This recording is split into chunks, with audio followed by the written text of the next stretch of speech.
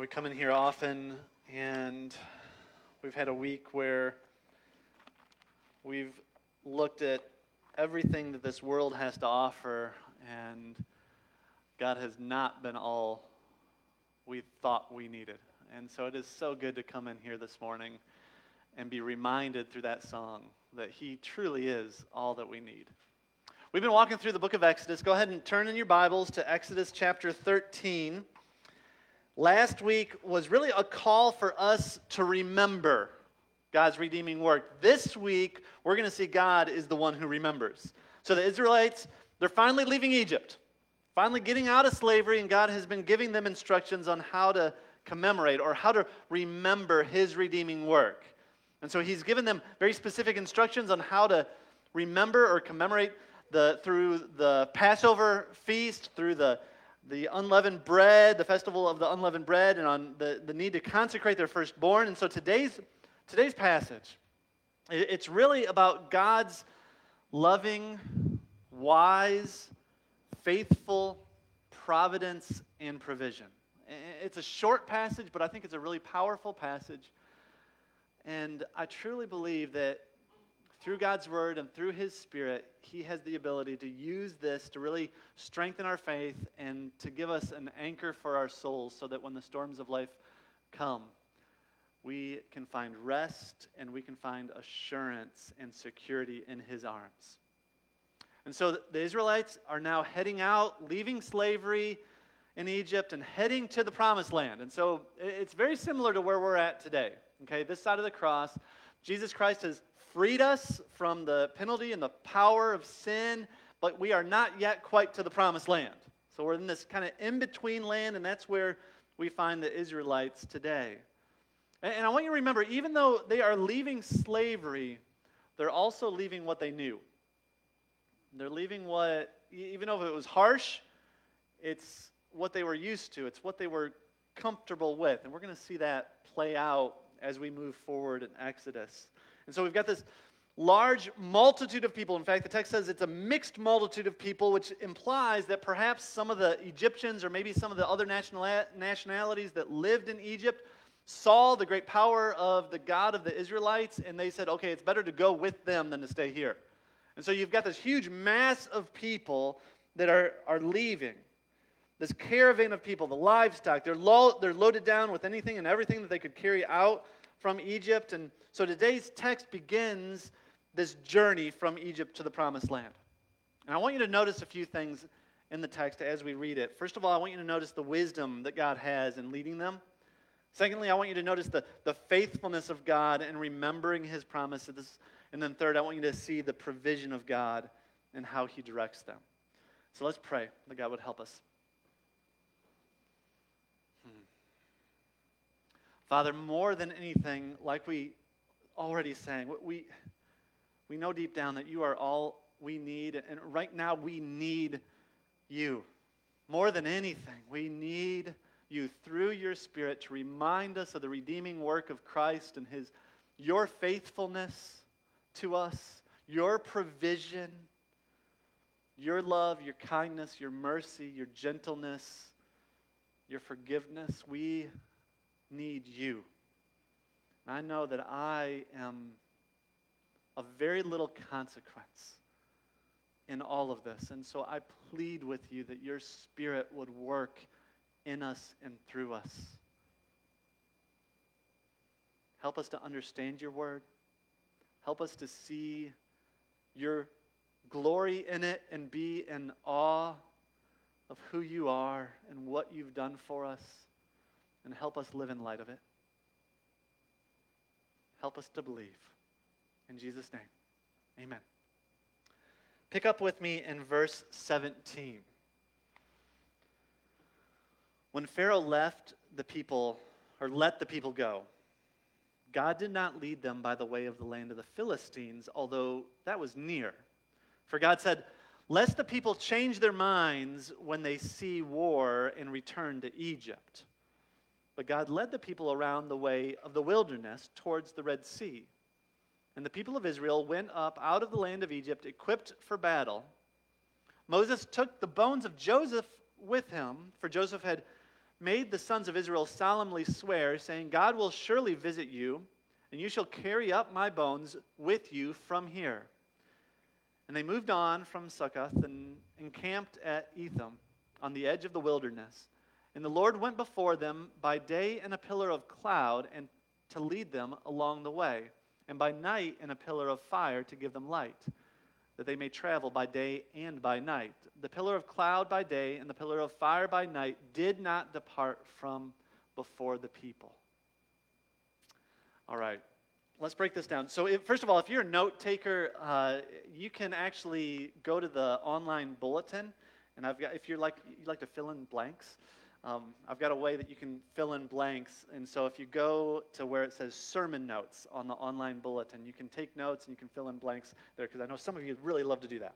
And so the first line, though, and we're going to put this up on the screen. The first line is this, and you can fill in the blanks. The wisdom of God and how he leads them. I want to take a look at that. The wisdom of God and how he leads them. So the shortest path to the promised land was to go along this coastal trade route called the Via Maris. But this would take them into the land of the Philistines. And God knows that the Philistines would not look highly upon this huge mass of people just strolling through their land. And I think it's significant that God doesn't just know the future, he knows all possible futures. And so he knows the Israelites. He knows our hearts. He knows the frailty of our faith. He knew that the Israelites, if they were faced with war, they would choose to flee rather than to fight. I think right now, not just now, this is our tendency. It is so easy for us. We often get frustrated with ourselves because of our lack of faith, right? It is so easy. And we get discouraged by it. A lot of times we get embarrassed by it. When we come in here and we just fake it, right? Or on the flip side of that, I see, especially in the season that we're in, right now, there's a lot of people who will look at other people's lack of faith and become judgmental. We live in a day where people are walking around with shirts saying faith over fear. But I don't see that kind of judgmentalism in this text with God. I don't see that here. He knows that the Israelites lack faith. And yet he's not judgmental towards them. I think we need to stop thinking that we can guilt people into believing more about Jesus. That doesn't help their faith. We need to not point them to their lack of faith. We need to point them to the faithfulness of Christ. And that's what we see in this text. God is not surprised by their lack of faith, is he? He's not surprised by our lack of faith either. He knows us. And when God calls believers, and he says, fear not to them, which you see all throughout the scriptures, and I looked at tons of passages this week where he says, fear not. Not one of them did I find where God has this judgmental tone. It's always a tone of compassion when he says that. He's not surprised by our lack of faith. If you're a believer, the frailty of your faith does not bring God to anger. It brings God to pity and to compassion. It doesn't cause God to recoil. It causes God to pursue and woo to show you more of his compassion and more of his might to strengthen your faith. I think about Jesus and the disciples when they're on the boat and Jesus is asleep, right? And the disciples are freaking out because the storm has come and they think they're all going to die. So they wake Jesus up and Jesus calls them out for their lack of faith. But then he doesn't get angry with them. He doesn't even rebuke them. What does he do? He rebukes the storm. He shows them compassion. And I think what we're seeing here is God's compassion towards the Israelites' lack of faith. He helps them avoid the war, but notice he does not help them avoid the wilderness. He protects them from the war, but he leads them right into the wilderness. He doesn't help them avoid all the scary things. Instead, he puts them in a position to witness an even greater display of his awesome power. That's what he does here. Now, perhaps you're thinking, well, why didn't he just take them through the land of the Philistines and just wipe out the Philistines, right? If they tried to stop them from getting the promised land. And sure, God could have done that. Absolutely, he could have done that. But in his infinite wisdom, he has a better plan. No, the path God chose for the Israelites to get the promised land, it wasn't the quickest, it wasn't the easiest, but it was the right path for them. It was the path they needed to prepare them for the promised land. And I think this is an important lesson for us today. The path that God puts you on, the path that God puts us on, is often not the one that seems to be the most sense, to make the most sense from our perspective. The journey he takes us on may not be the quickest or the easiest, but it's the right one. It's the one that we need to prepare us for the promised land, for heaven. I think back when Cam and I decided to move from Ohio down to Kentucky so that I could go to seminary. And many of you know this story. The original game plan was to move down here, be down here for about 3, maybe 4 years. I would go to seminary full time. Cam would she would work full time. And of course, God had different plans. And he gave us Hannah, which caused us to kind of flip our roles. And so I found a full-time position at Mount Washington Middle School as a teacher, which brought us to Bullitt County. And Cam stayed home as much as she could with Hannah. And also introduced us to First Baptist Mount Washington, which a few years later, they ended up hiring me full-time to be the Minister of Activities and Outreach. And a few years after that, Paul Chitwood, who was the pastor there at the time, started leading us down a path to church planting. And so here we are. And I look back, and I could not be more thankful that 3-year journey has stretched into 19 plus. And it blows me away as I think back, and I know that God knew all along that his game plan was to put us in a position to help start Mercy Hill.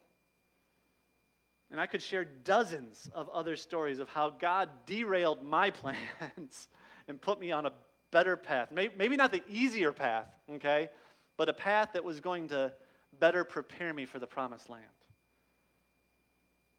Now, before we move on in this text, I do want to point out, and I need to clarify something in verse 8. Okay, so look back at verse 8. We read this. And the people of Israel went up out of the land of Egypt, equipped for battle. Now, this is another one of those examples where the translation may or may not be super helpful in helping us to understand what's going on here. So the phrase equipped for battle in the original language is more literally translated as they were organized by 50s, okay? And so that is, granted, that's the same language that they would use to describe an army going into battle, okay? And so I can understand why they translate it that way, that they're equipped for battle. But in this case, I think it makes more sense in the context, especially, to simply understand that they were organized like a military. They were leaving in an orderly fashion, not that they were armed and equipped and ready for battle. Okay, God did not think that they were ready for battle. And so I think that's what that means. All right, let's keep moving. So we've seen already the wisdom of God in his leading. Next we see, this is number 2, the faithfulness of God. Once again, as he remembers his promises. The faithfulness of God in remembering his promises.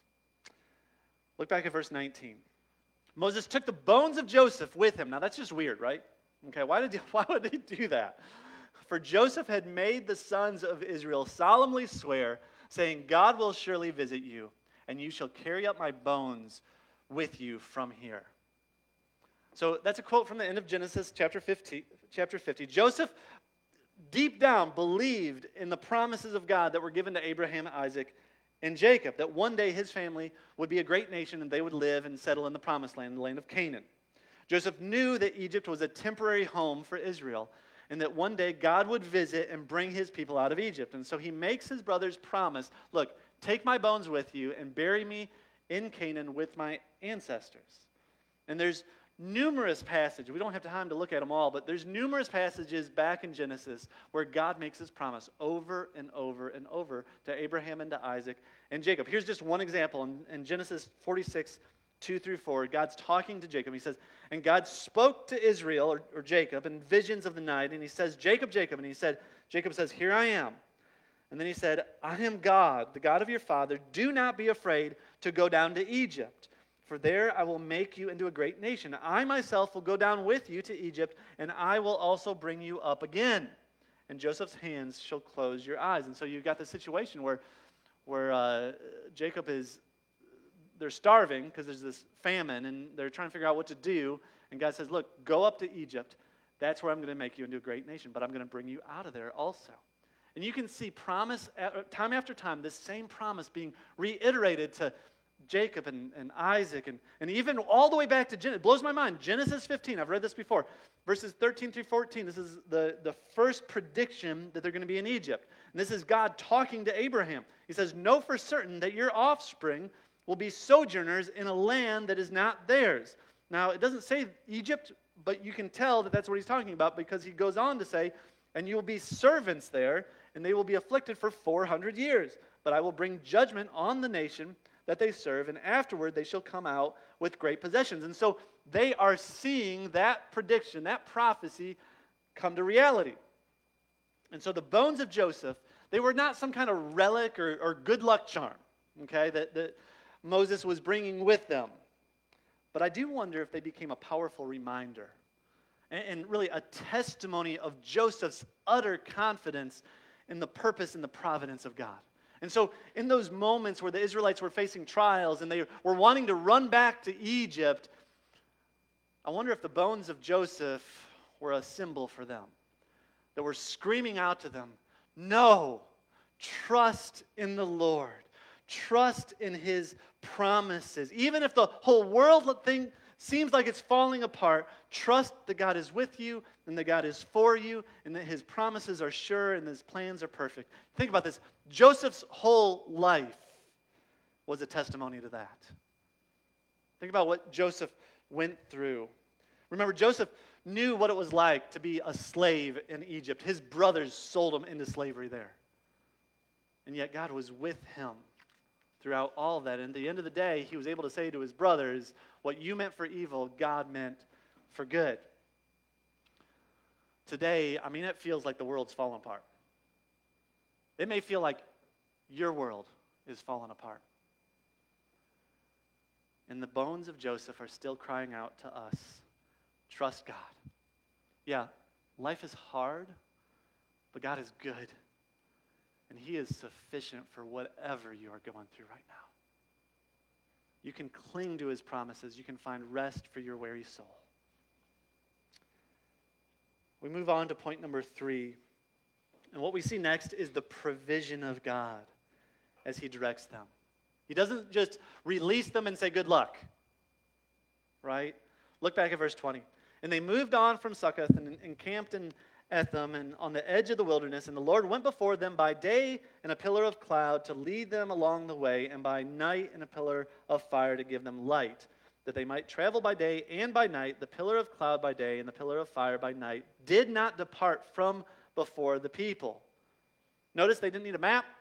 They've got no GPS. Moses is not guiding them at this point, right?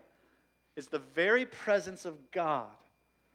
He led them by a pillar of cloud by day and gave them the best nightlight ever, a pillar of fire by night. His presence never left them, because that's exactly what they needed in that moment.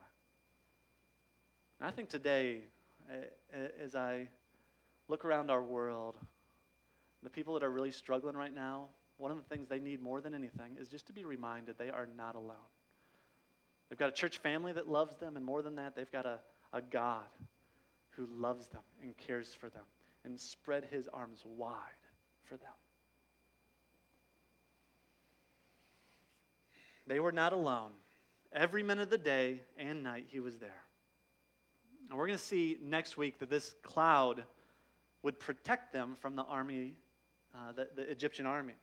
Later on, we're going to see in Exodus that the same cloud would descend on the top of Mount Sinai as Moses is receiving the Ten Commandments. The same cloud would eventually settle on the tabernacle after they build it. And so God's presence manifested himself. He manifested himself in this pillar of cloud and fire, and it would guide them, would protect them. It would be this constant reminder and this comfort to them of his reminder of his faithfulness towards them.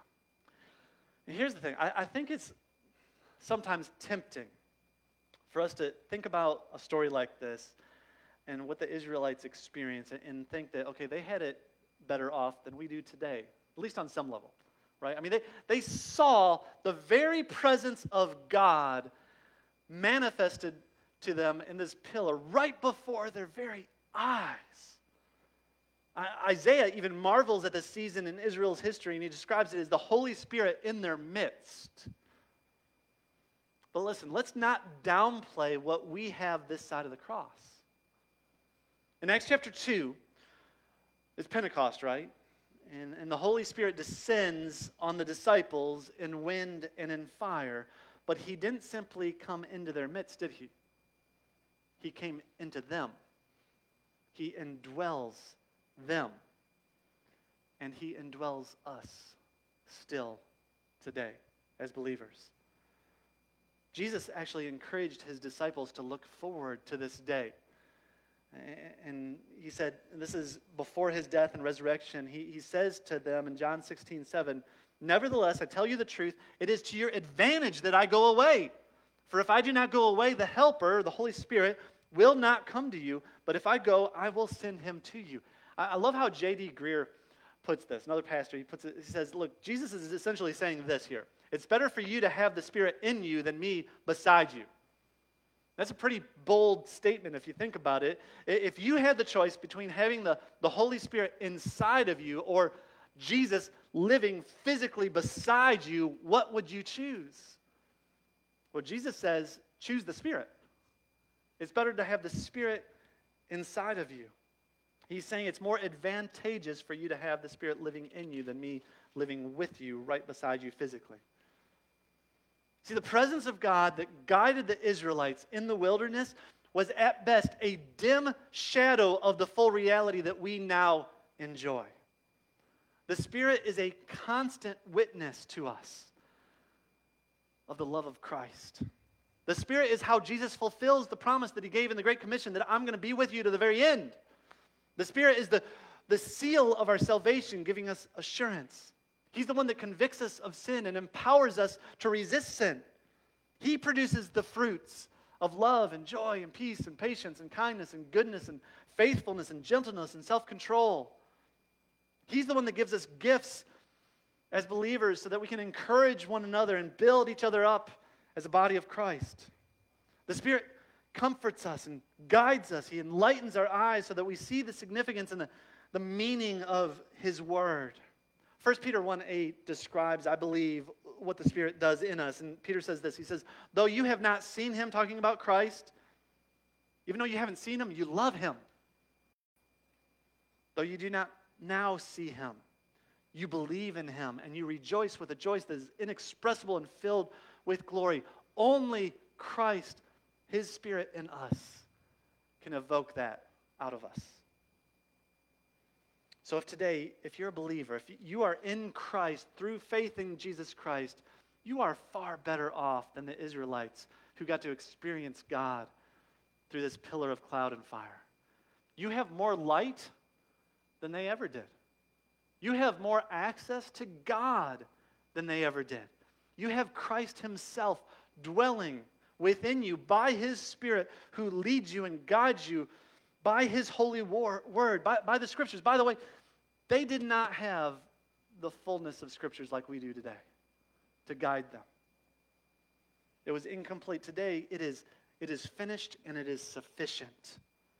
And God, who dwells in our hearts by his Spirit, he guides us, he directs us step by step. He never deserts us. He walks us through every trial. He walks us through every valley, every sickness.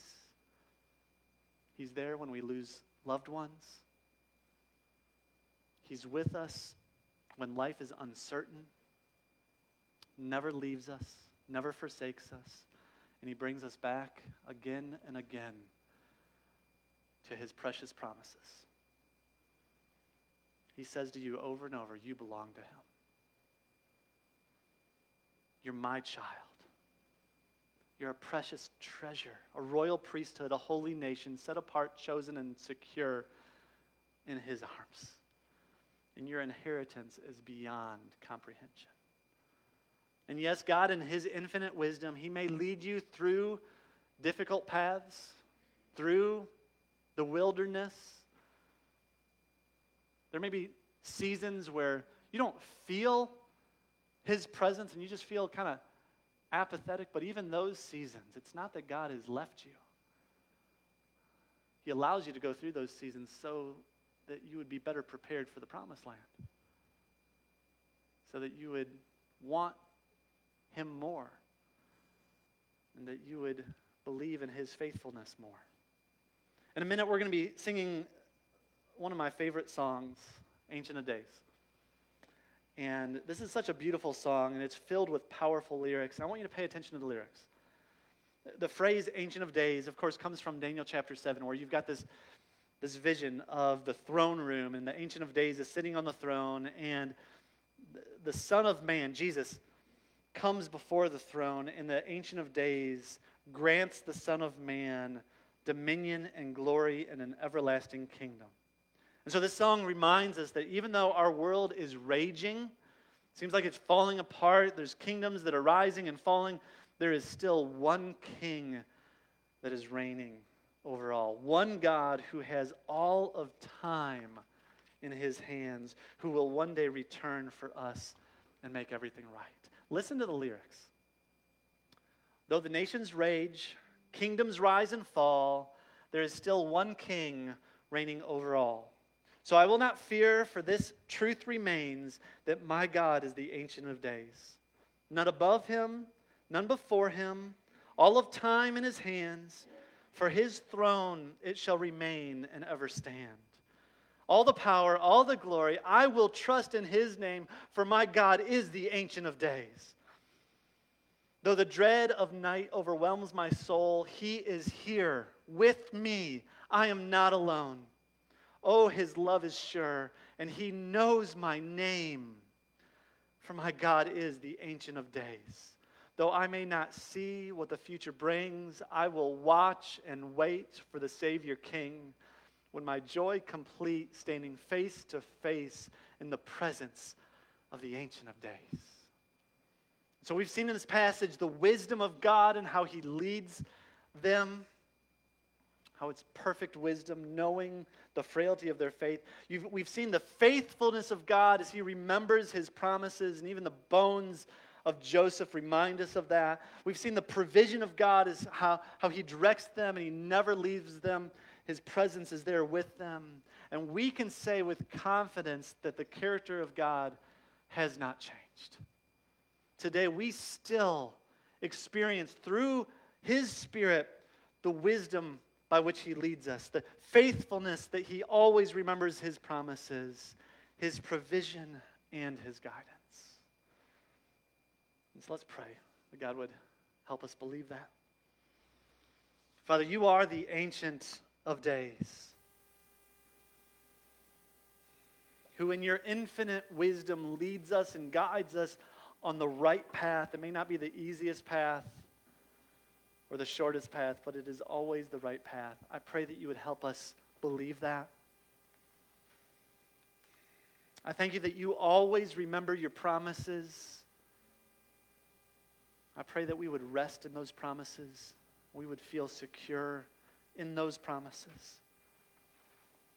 And I praise you that you give us exactly what we need as you direct us. And that you never leave us, you never forsake us. I pray that we'd feel your presence and we would glorify your holy name as we celebrate communion. In Jesus' name, amen. So today as we celebrate communion, I would encourage you, if